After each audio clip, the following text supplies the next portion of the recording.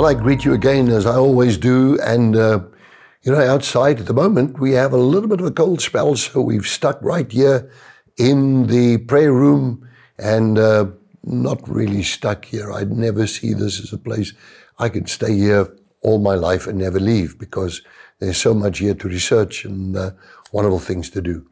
But I was thinking of something today, and I'm thinking that we are the light of the world. Let your light shine so before men.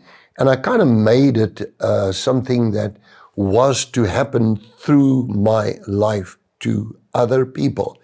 And moreover, to people that are lost, people that are really, they are in darkness and they're suffering because of ignorance. Ignorance simply meaning lack of knowledge. And of course, that impacts you into the wrong direction as far as behavior is concerned. Remember what I said in the first session. I said to you, in this book, which is the Bible, we have our moral and value system. It contains a moral and value system of the kingdom of God, which is unchanging, unchangeable, until the end of the age, even eternally. It's the kingdom of God, moral and value system. So we start living, when the moment you come in Christ, you start living in accordance with the word of God. The more you live, the more blessed you are.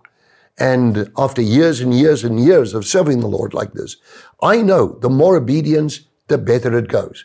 So I've learned to, as a habit, to adapt my conduct to the word of God and the moral and value system. Now, I want to talk about this whole thing about God being the light, and let your light shine so before men.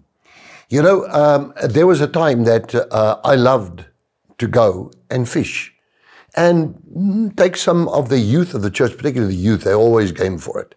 Take the youth and we'd go to a big dam or to what we call the Vaal River and find a nice spot there, one of the farms on the side of the Vaal River. And we all go fishing for the day. And I would just spend time with the men. Sometimes I would, and actually not sometimes, all the time, I carried a little Bible that size with me. And I used to walk up and down the banks of the river. And I used to go pray and say to somebody, watch my fishing rod. But here's the point. They take out their fishing rods. They take all the time in the world to prepare that hook, that fish hook. And then finally you take your fishing rod and you cast it where you think the fish are. And we would normally go to a place where there are lots of reeds for fish like to spawn there. And we kind of aim in a certain area and we set up all the alarms, and we are now very keen to get something. So it is in life with me now. When I go to restaurants, when I go to a shop, when I go to even a security guard or just somebody doing duty at one of the stores during this COVID pandemic, I would very often take the time. Maud would go into the shop, I'd stay by the door. I'd stand by the security guard or whoever is there. I'd stand by somebody and then start saying to them, what is your name? The first thing I would do is to transliterate their name from the pictography of the Hebrew words. Each letter is also a picture. I would translate their name into Hebrew, and then I would say, do you know what your name means? And they'd say, wow, I never knew that. And then I say, do you see what the purpose of your life is? If you serve Jesus, then you can do the same. Your whole name says that.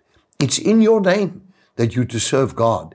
And it's like that, I'm catching fish, and it becomes such a thing with me that it's the easiest thing in the world to get another fish for the kingdom of God. Why don't you try that? Use every opportunity that you have to catch fish for our Lord and Savior. Fishers of men we are. Thank you, Father, for this session that we have, this moment in time, that the inspiration to prepare, to go out there, to have the bait, and then to cast out, and then to bring in the nets full of the fish for God. Lord, help your people right now and bless them with every need they have this day, by whatsoever name it may be called. In Jesus Christ's name, I thank you for helping and blessing them. Amen. Did you enjoy that? we would like to connect with you and share much more with you. Just click on the link below and follow there, and it'll open up a whole world, a whole new experience of great things of God just to bless you. We love you.